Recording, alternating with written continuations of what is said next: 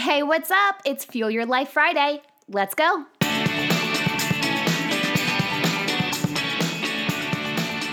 On this Friday, I decided to get a little real and raw with you guys and share something that I'm not always very vocal about.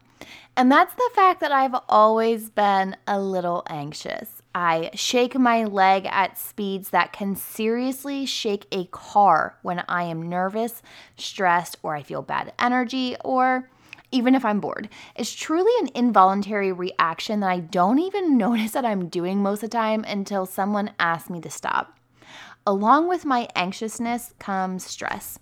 Through the years, I've grown to become more mindful in the way I talk to myself, the way I speak to others, the way I act when I'm following my ego instead of my intuition, and of course, by identifying things that stress me out to my breaking point. What triggers our stress is completely different than the techniques that we use to cope with stress. Stress for me is triggered by numerous things, but it usually comes down to either having to make a big decision or by having too much on my plate to handle. Now, I can physically reduce my stress by saying no to things, managing my time better, and by not putting so much pressure on these quote-unquote big decisions. But that's often easier said than done, right? So how can we reduce the emotion of stress that we feel in the moment by bringing in mindfulness into play? Well, I have 4 easy things that you can do, okay? Number 1, don't immediately react. Take a second to pause, think, and absorb the information that you just obtained. Remember that your reaction is an action that you own.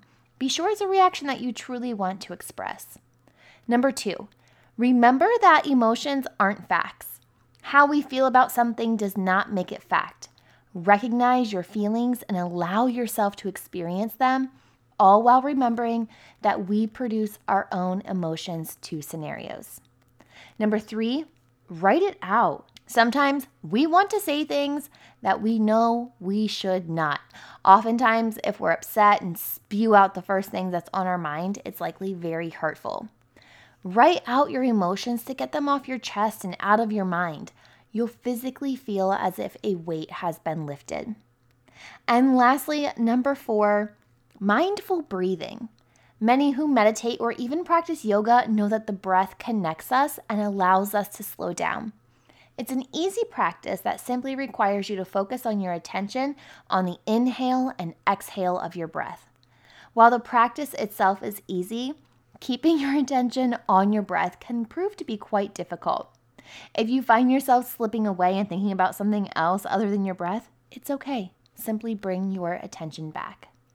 Mindfulness is not an elimination of stress, but it's more of an awareness of your thoughts. And since thoughts provoke emotion, we're often able to change how we think or feel about a situation simply by being more mindful. Next time you're feeling stressed, identify what's causing the stress and then mindfully center yourself by using the above techniques. If you're having a hard time slowing down your mind or thinking more positive, check out my book, Mindful Love, Bite-Sized Thought Nuggets to Fuel Your Life. It's now available to order on Amazon. If you enjoyed this week's episode, share it with a friend and give it a 5-star review on Apple Podcasts or wherever it is that you tune in and turn it up. That's all for today. I'll see you back here next week for another episode, but until then, remember, every level of life is an opportunity to grow. Be well, my friend.